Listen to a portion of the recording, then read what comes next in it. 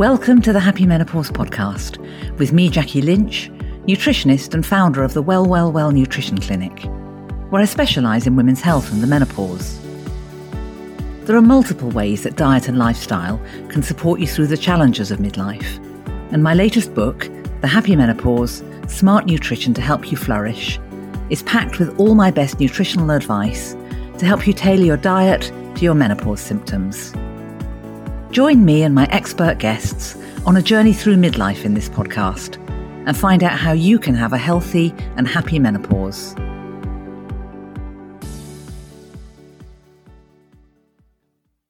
Self-care is a non-negotiable for women in midlife because it can make a world of difference to the way we experience the menopause. But many of us aren't very good at self-care, although we're brilliant at looking after other people. Women are hardwired to nurture, and it can be very difficult to know where to draw the line if we think that other people need us. And that's why I've called in the big guns for this episode, with Jess Baker, psychologist and co-author of The Super Helper Syndrome, a survival guide for compassionate people.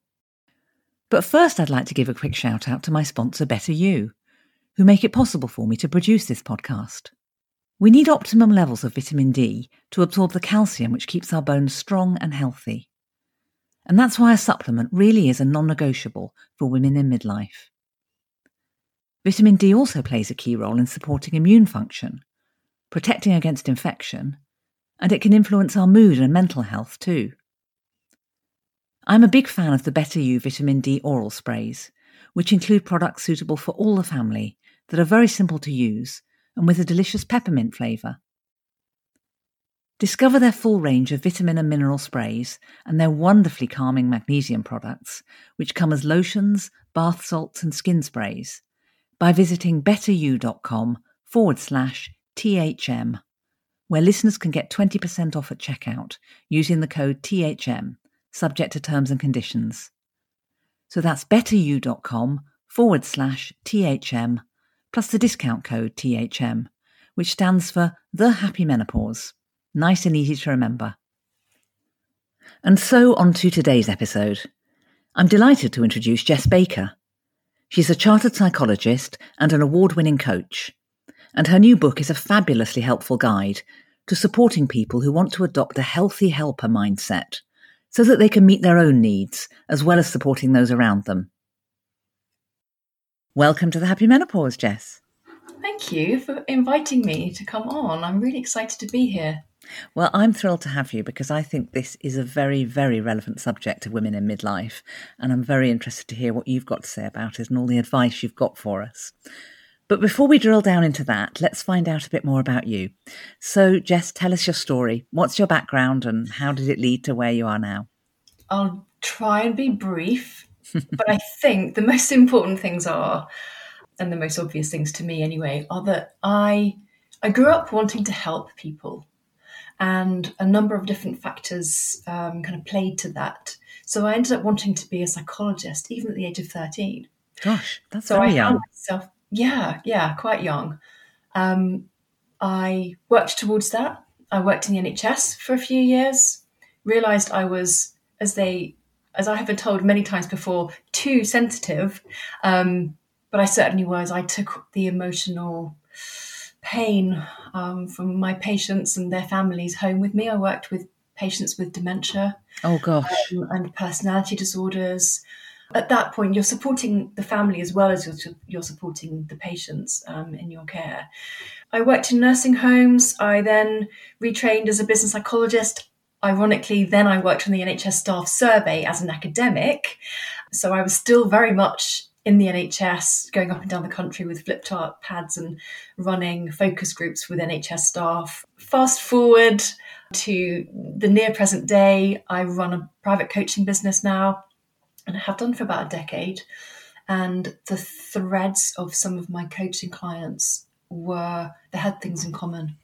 Mostly that they were really high in empathy, really focused on others, helping others, whether they were bringing up a young family, helping their older aging parents, volunteering, doing things at work, wanting to expand their career, wanting all of these things, but at the same time not looking after their own needs. Yes. And there was this thread, this theme of They're so nice. They're so lovely.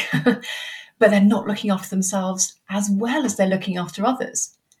Yeah. And so I then decided to, well, I had the phrase super helper in my mind. Now, I've never used that as a label. I've never told anyone or spoken to anyone about that, like, my coaching clients.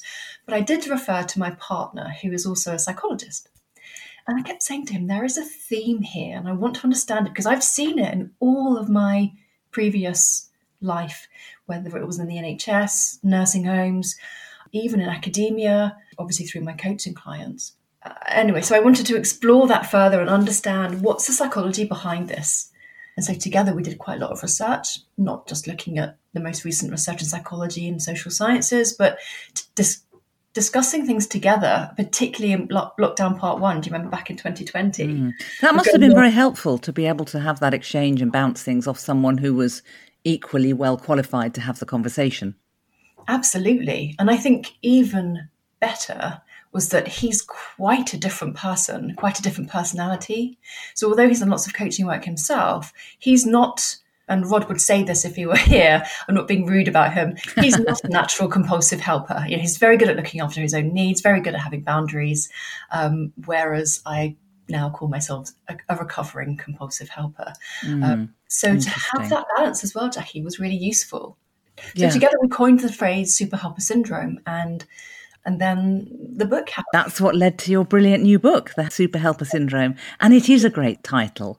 And I recognise that it's not a label that you would apply in a clinical context, but I think it's a really great way of summarising a subject or an issue or an approach that resonates, I think, with a lot of people. You mentioned you're a super helper yourself. Would you call yourself a recovering super helper? Yeah, I would. I have experienced all of the adverse impacts we talk about. So exhaustion, resentment, when your relationships get a little bit out of kilter, they become imbalanced. Because you're helping so much and because you see yourself as a nice person, you don't really expect recognition in return or thanks, but sometimes that can cause a little bit of resentment in those relationships. Yes, because it becomes imbalanced and you think, well, I wasn't doing it for the thank you, but a thank you would be nice. Exactly. The other two aspects are exploitation and self-criticism, which we can come back to later. But I think it's only because I've experienced the super helper syndrome itself that I've been able to write the book. I've come through a lot of this, and some of my personal story is also in the book as well, I hope in a helpful way.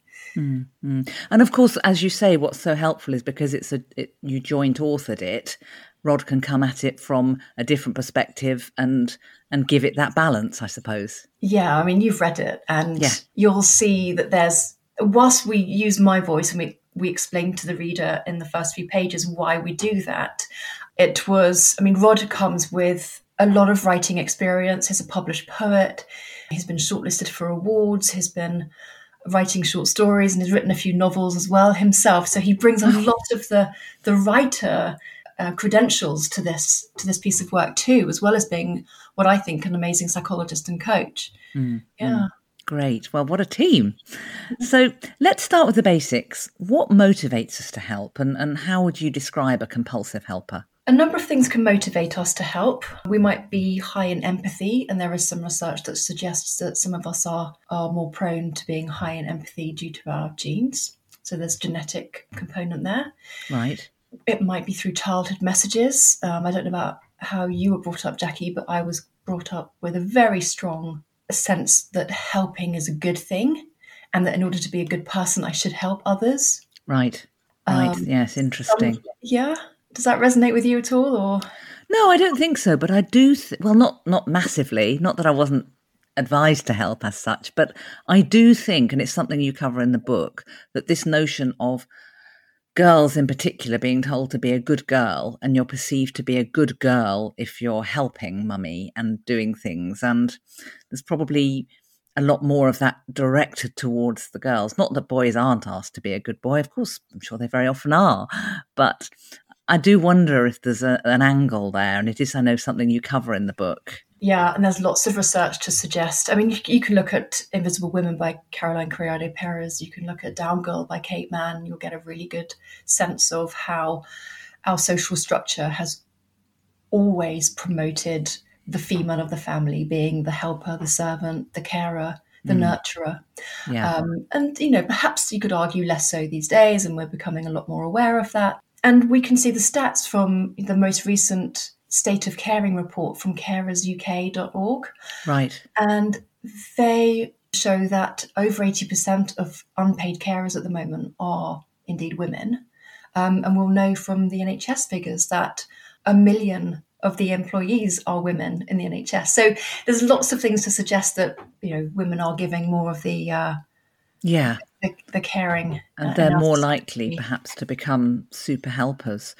So anyone listening to this thinking, am I a super helper? How would you describe, what are the sort of symptoms, if you like, of being a compulsive helper? Well, you might find that you're helping in lots of different ways. So you might be helping at work, you might be bringing up a family or helping your elderly relatives. You might be volunteering in your spare time. You might be taking care of friends. You might be that shoulder or that person everyone comes to. You might be, some people have said that they are the fixer in the family. Maybe you're doing random acts of kindness. Maybe you're looking for ways to help. There was one really good example that we use in the books. We did a number of interviews, 50 interviews, and we use a lot of the data in the book where we can. And one example is of a nurse who in her spare time was just parking up at the gym, and she spotted somebody who was parked in a disabled bay across the car park. The woman at the car in the disabled bay was struggling with an open door.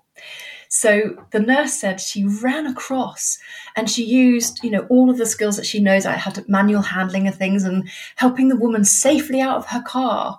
And it was a good 4 or 5 minutes of a little bit of a struggle. But, the nurse said she got her there in the end and she stood her up. And then the lady said, oh, actually, I was trying to get in. Oh, my goodness. So you get this sense of, I must help everyone. I can see there's a need over there. Yeah. And you don't have the time to think, maybe they don't need my help, or what kind of help do they need? And am I the right person to give that help? But you jump in. So that might be another sign as well, if you have super helper syndrome. Yeah. There's another really good example in the book about the lady who misses her train because she sees an elderly man struggling with a suitcase that's opened up and looking a bit confused. We call her Julia in the book, and we use that as an example of, Julia then goes on to miss her train and has to wait a whole hour. But then we ask the reader to think, well, would Julia be a bad person if there was another person she saw with an open suitcase? Should she help them as well? And would she be a bad person if she didn't? And what are the consequences of her missing her train? Perhaps she needed to get home, in time for, a family gathering or a family dinner, or, so you're absolutely right. It can be easy to get caught up in this. And I think one of the things about Julia and that train example is that she says, like so many people I've interviewed and so many people I know, oh, but other people would do the same thing. But when I asked her what were other people doing at the train station, she said, oh, most of them were just, walking on by and just heading to their train. So we don't see it. Highly empathic people will think that others are highly empathic too. And they don't see their behaviour as anything out of the ordinary. Yeah, interesting. And so it's I think fascinating the way that so much of this can come from the social constructs that we live through in childhood, the expectations that are perhaps put on us. And one of the things you focus on in the book is the role of the inner critic in all this. And I think that's a voice that can be very loud for women, but especially in midlife. We do put so much pressure on ourselves. So tell us a bit about the inner critic and what can we do about it? One of my old friends, my inner critic. I name her, and there's a little image of her in the book, if you might have seen that. The inner critic is something that I have struggled with a hell of a lot in my life. And it wasn't until about 10, 12 years ago I really fully started to explore how I could work with it rather than trying to banish it or conquer it, as I'd been told by a number of experts, psychologists, books of that title. And my approach is very much to befriend it, to get to know it, because ultimately that critical voice is only trying to keep you safe. and it's trying to protect you, because you could argue that the brain is wired to protect you. It's not wired to make you happy. So it reminds you of all the stuff that's gone wrong, all the times you've been humiliated, all the times you've made a mistake or a failure. And so that's why we can be more susceptible to the inner critic if we're already feeling anxious or tired. So we call it out as one of the adverse impacts of the super helper syndrome, because it kind of works at two levels for compassionate people. At the first level, it will be, I should have helped, or I should have done more for that person, or, oh, I'm not a good person after all because I don't really have the energy to do that, or to help in that way, or to give that person all the energy and time they need. And at the second level, the self-criticism will be, I shouldn't feel any of the other adverse impacts. I shouldn't feel exhausted. I shouldn't feel resentful. I shouldn't be exploited. I shouldn't let people exploit my desire to help them. And so that the inner critic is an interesting entity in that way. And certainly understanding that the inner critic is not true. It's often based on something someone once said to you, about you, or in front of you. Yes, yes. But the Absolutely. brain latches onto that as some kind of truth. Like, I remember speaking to someone who I coached years ago, and she said, she was in her 50s, and she said, Jess, do you know that the silliest thing, every time I handwrite something, I have the same thought. And it's my inner critics telling me I haven't got very nice handwriting. We explored it. She told me where it's from. When she was about 8 years old in primary school, the teacher said, you've got really messy handwriting. And the teacher held up this example of messy handwriting in front of the class. Do you know what? It wasn't even this woman's handwriting. It was the kid sitting next to her. No. So, yeah, her own brain latched onto that judgment as a kind of truth. Yeah. Oh, that's astonishing.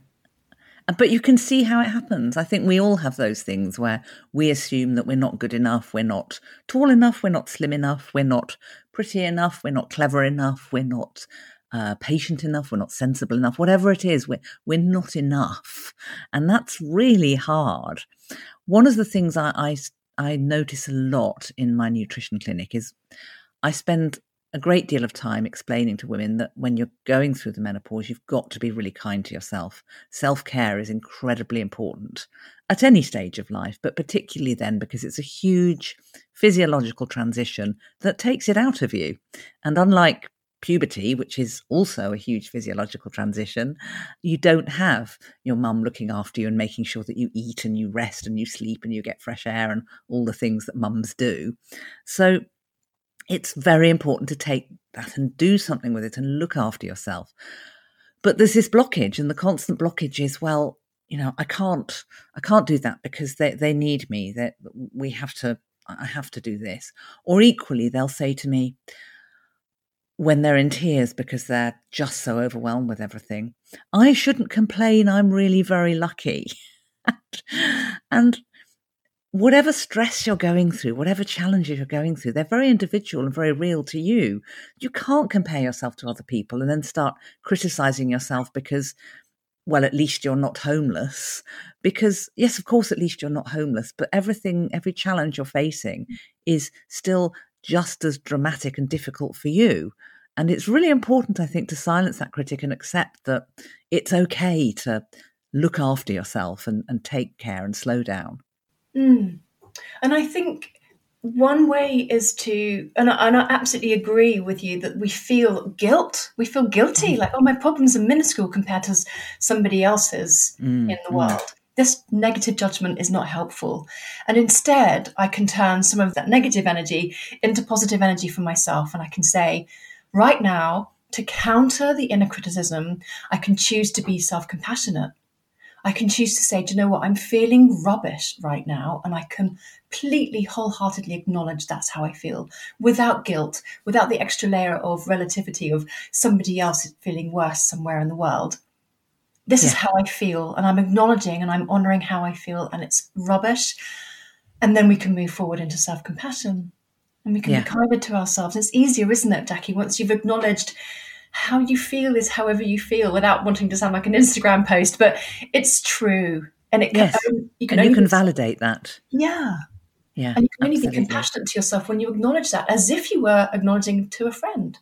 saying, I can hear how terrible you feel, how exhausted you sound, how self-destructive you want to be or right now, but actually what you need instead is love and gentle tenderness, and you would offer that friend a hug or a shoulder to cry on or a listening ear. And we need to turn that love and compassion that we have for others towards ourselves instead. Yeah, absolutely. Now, in the book, you focus on 4 different beliefs that can contribute to becoming a super helper. And I advise everyone to go and get the book and have a look at those, because I want to focus on one of those in particular, which is the sense, I touched on it a minute ago, they couldn't survive without me. And I think so many women, again, particularly in midlife, where they're squeezed from every angle, work, perhaps children, elderly relatives, all these things that can come together, they're putting other people or other things ahead of their own health and well-being. So what's your advice about that? They couldn't survive without me. So firstly, you said that you really liked that chapter. Tell me a bit more about what you think about that belief, Jackie, if I can ask you a question in return. Well, I suppose that's probably me. I think you go towards the one that is most relevant to you. Although I would argue also that I see a lot of that in my clinic. And that's the other reason I want to bring it up, because I think it's very prevalent. I think there's this sense of, well, you know, I'm doing all this stuff, and what would happen? What would happen if I wasn't? Oh, my goodness. And that's often something I turn on its head, and I say back to my patients, well, isn't that the very argument to make sure that you look after yourself? Because if you're not looking after yourself and you say they can't cope without you, well, what happens when you collapse? What are they going to do? And sometimes I get in that way, because I think it's very common for us to think we're indispensable. And of course, we're going to be very important to our loved ones and the people in our lives and whatever roles we've taken on. But that doesn't mean you shouldn't look after yourself. Absolutely. And I think it's in that moment, isn't it, of getting caught up, like you say. There's a really good example actually in the book of a dentist where she explained the day before having to go into a hospital to do her list, which was a list of children who needed urgent dental care. The day before that, she said she was experiencing a lot of internal pain, a lot of discomfort and feeling feverish. But she said to herself, do you know what? I'll be in hospital tomorrow. I'll do my list and then I can pop to A&E, you know? Right. And she experienced all this pain. She had a sleepless night. She went in and she collapsed the moment she got through the door. And she goes through in detail, and you'll see that example in the book. And that is a classic example of they can't survive without me. And then she says, the moment I woke up in hospital, I was in hospital for 3 months, she said, recovering. I almost killed myself, but I had to go in. I couldn't let go of the desire to help those patients. And of course, somebody else could have done it. And that goes to the point about feeling indispensable. Yeah. Other people can do this. And indeed, if someone's coming to you for help, are they dependent on you? Are you actually maintaining that dependence on you as well by always being the person to say yes? So there are a number of different ways you can free yourself from the they couldn't survive without me belief. And the first one is to try to deconstruct it, see it for what it is. It's actually really painful and harmful belief to hold, because on the one hand, it sounds like you're convincing yourself, like I'm indispensable and I'm the special person, I'm the only caregiver that could possibly do this in this way. Yes. And that almost is serving. This doesn't sound nice, and I know a lot of listeners might think, oh, that's wrong, or how could she say this? I have to be honest. It's self-serving because it makes you feel special. And it makes you feel like I'm the only person that could do this. And there is something that feeds our sense of self-worth when we believe that we are indispensable. When we are That's special. Interesting. And I suppose a lot of that will go back to that little girl who was being praised for being a good girl and a helping girl. And it's all about that self-worth that we carry with us. Yeah. And letting go of that is so important. And understanding that we are more than what we do. We are more than our helping behaviors. You know, our whole value as a human being is worth so much more than whether you're helping that person or not. Yeah. And daring to say no, it's something that I chat about in my clinic. I know my clinic's all about nutrition. If we don't bring down the stress and bring down the pressure, the nutrition isn't really going to be able to help. You've got to just sort of take the pressure off at times. And daring to say no is a tough one, I think. I remember I was thinking about this actually when I was reading your book and also preparing for the podcast. when I was a late teenager, probably 18 or 19, I remember reading this thing in Cosmopolitan or one of those magazines about women complaining and how to complain, and how we were hardwired to use certain language, and therefore we weren't very effective complainers, because we would say, I'm terribly sorry, but I'm afraid, and blah, blah, blah, which immediately distills and makes less important the strength of whatever's gone on. And I was really interested in that. And I remember a month or so later, my watch broke, or I bought something I had to take back. I can't quite remember the details.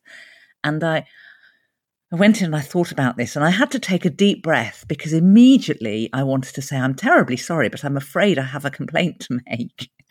And the complaint got lost behind at least two apologies there. And I took a deep breath and I paused and I said, I have a complaint to make. And the man behind the counter said, oh dear. And immediately the conversation went beautifully. And I often think about that, and it reminded me of that, because I think once again, we are often people pleasers. We're sort of worrying about the impact that we might have on others. So this notion of being the compulsive helper and wanting to always say yes is a bit of a challenge. Yeah, absolutely. And you're spot on. I have so many coaching clients who, mostly female, would use those modal verbs. Sorries, they would add a might, just, ought to, could I, if possible. So asking for permission even when we're the one complaining. Yes. So yes. I've got some tips for you, if you like, on how to set boundaries, just really quickly. Fire away. Yes. Of course, protecting your boundaries. So I haven't really spoken a lot about meeting your own needs, but it's really important to identify what your needs are. If you've spent a lot of time focusing on others, it might be that you've lost a sense of self and your own identity. So identifying what your needs are. And once you know what they are, then you can protect them by using boundaries, by asserting them, by communicating those needs. I have a need to have a Sunday off. Thank you very much. Yes. And it's going to protect you and prevent you from feeling exhaustion and exploited, etc. But sometimes it's not always possible to say no. There's a whole drive like say no. But actually, mostly in reality, all we want to do is gently push back. And we can protect our boundaries, by being polite and professional or friendly. In the first instance, it might be that we want to say, actually, does the other person know that you feel exploited? Yes. Because as you said earlier, not everyone's that empathetic, and they probably haven't got a clue. And you're assuming, well, I know how they feel. Why don't they know how I feel? And especially if you're not asking for anything in return, they might just think you're happily giving. Yeah. So the first thing, really, if you can have a conversation, say, actually, when you ask me for these things, like I had a girlfriend once who would only contact me for relationship advice. Years later, she would only ever contact me like once in every 3 years or something. I'm like, are you? Oh my goodness. And I pointed this out to her, and she said, well, yeah, but that's what you do. You're a psychologist. Wow. Wow. Just wow. You're paying me. I charge for this. Gosh, you wouldn't have done that if you were a lawyer. Oh. No. So it's so interesting how some people just don't see things in the way we see it. So we have to sometimes just gently explain. I think one of the things, sorry to interrupt, but you mention it again in the book, and I picked up on this, again, perhaps because of my own professional experience in my former pre-nutritionist life, the notion of demanding bosses loving the compulsive helper and that cycle. And I think, again, that really speaks to what you're just saying, that sense of, well, if you keep saying yes, why would they stop asking you? Absolutely. And a demanding boss or an organisation or a business or a charity needs those few people who do continue to say yes. Yeah, absolutely. I remember I used to have somebody in my team, and I learned a lot from this guy because he was really, really competent. And so I always used to love to give him certain projects and things to work on because I knew how great he was. But he was really good at politely pushing back and saying, I'd love to do this. It sounds really exciting. So which of these other things do you want me to stop doing so I've got time for this? And it was classy, and it was a great lesson to me because I was thinking, I was trying to get away with that, but no, he's pushed back, and he's pushed back in the best possible way. And it's something I often think about because it just reminded me that, yes, he's great, but he won't continue to be great if I keep putting all this stuff on him. Absolutely. I think prioritizing is really key, especially in the workplace. Mm. But even in our own personal relationships too, explaining what's really going on, and even to say, look, I'd really love to help, but I'm too tired, or admitting that Yeah. that I have too much going on at the moment. Yeah. Yeah. And I think hormonally, when we get to, so I'm in perimenopausal state at the moment, and I flip between quite rapidly sometimes between saying yes to lots of things to then resenting them a few days later, and Yes. having to acknowledge that, oh, actually, I have to go back to them now and say, I'm really sorry, I can't. It was in a momentary flip of wanting to help, but actually it's not possible for me to give you what you need right now, or support you in the way that I would really like you to. Yeah. So please forgive me. I'd like to, I have to backtrack on that. But if you still need help in a month's time, then I might have more time then. Yeah. Yeah. So it's great to hear, and actually quite reassuring to hear that you're still working on yourself. As that super helper, or that recovering super helper. Now, you've touched on this a little bit. There's a whole section in the book, again, which I love, all about how to become a healthy helper. And obviously, I think the boundaries you just mentioned are a key part of that.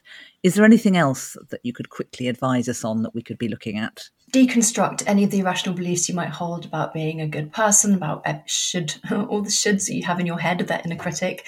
Acknowledge that those are the beliefs you hold, and try to deconstruct them. Maybe for a moment, try this as an experiment. See stress as enhancing. We have a whole mindset shift in the book where we give you a lot of reasons to understand how mindset shifts really work. And we give you the science behind that too. But seeing stress as enhancing can actually benefit you. Yeah. Rather than feeling under pressure so much and feeling like a victim. Because we see it as stimulating. Yes. And remember that we always have choices, so you can always push back. If you wholly acknowledge what's going on at the moment, and that you are tired, or you're taking on too much, or you just don't want to for no apparent reason other than you just don't want to, that's okay too. You never have to have an excuse. It's your human right to say no without apology and without excuses. Yeah. Once you've identified your needs, as we talked about a little earlier, making sure that you're acknowledging your duty of care to yourself as much as you are acknowledging your duty of care to others. Yeah. Looking after your own needs, protecting your boundaries, asserting your own human rights. And finally, I would say, there's so much, but find support. As a result of being overwhelmed, sometimes we can shrink with fear and anxiety, and we have what we call fight or flight mode. But there's also another response to stress. Yeah. It's called tend and befriend. So seek help. Talk to someone. If you know all you need is 5 minutes for someone to listen to you, then ask that friend who normally gives you advice to say, can you just listen for 5 minutes? I just need to download something. Go to people who love and trust you and tell them how you're really feeling, because if they do love and trust you, they won't want to see you suffer. So I think sometimes we have to be more courageous. We don't have to carry the weight of the world on our own shoulders when we feel like everyone else is relying on us, and sometimes to call out. And people want to help. Your loved ones will want to help you. They want to know that sometimes you can come across as so strong and so competent. They think, oh, well, I wish I could help her, but she doesn't need it. And just one final point is that, because we're talking about helping, when helping comes from a place of compassion and not compulsion, that's when caring gives us courage. That's when it's actually helpful. And in the book, as you know, we list so many benefits to helping. It's a lovely reminder that healthy helping can exist. Yeah, absolutely. That's a really positive way to come towards the end now. I can't believe it. There's been so much to discuss. So most important of all, where can people find you, Jess, if they want to find out more about you and your work, and where can they get hold of the book? So I'm on social media. My handle is Jess Baker Psych. That's PSYCH at the end. And that's on all platforms. You can find more about the book if you Google or search Super Helper Syndrome. Specifically, if you go to my website, jessbaker.co.uk/SHS Book Club. Then you can also join the free book club that we're running alongside the book to help readers understand some of the new it's all new content for everybody. So we're offering the opportunity for people to come and ask us questions. We'll do live Q&As and masterclasses. Fantastic. As well. So thank you. Well, I'll be sure to put links to all of those in the show notes. And I know you're going to send me some of Rod's links as well. So everything will be in there for everyone who wants to find out more and engage with one or other or both of you. Now, finally, and I always ask this at the end, so what are your top 2 tips for the midlife super helper? Park the thoughts that you should be helping others and separate that from your own self-worth. Self-approval is a massive theme in the book. And I encourage people, this might sound random, but let's do it now, Jackie. Give yourself a +10. We arbitrarily, especially when we have an inner critic, value our self-worth at maybe, if we were to say maybe -1 out of 10, -1 or -3, I'm really feeling rubbish today. Why don't we arbitrarily rate ourselves highly instead? Okay, so we're going to give ourselves a boost of self-approval and go, yeah, I'm brilliant, I'm amazing. I'm giving myself a +10 today. Great. The second thing is, when you are redefining your helping boundaries, think of 3 things. Decide who you're going to help, how you are going to help, and when you are going to help.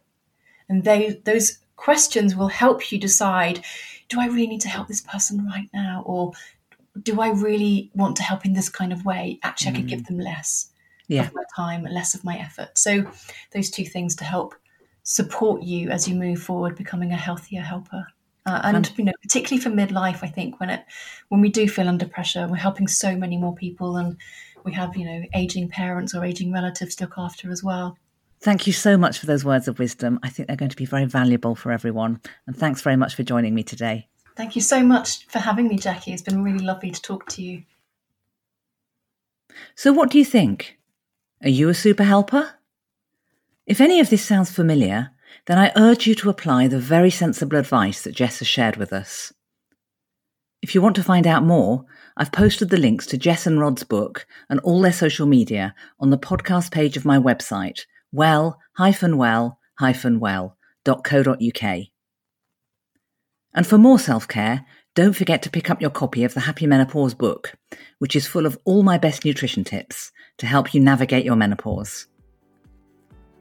If you've enjoyed the podcast, please give it a 5-star rating and a short review on Apple Podcasts or whichever platform you listen on. I'd be so grateful. And do tell your friends and family about it too. It really does make a huge difference to the visibility of the podcast, so that more women can find the show. After all, every woman deserves to have a happy menopause. Thanks so much for listening. Bye for now.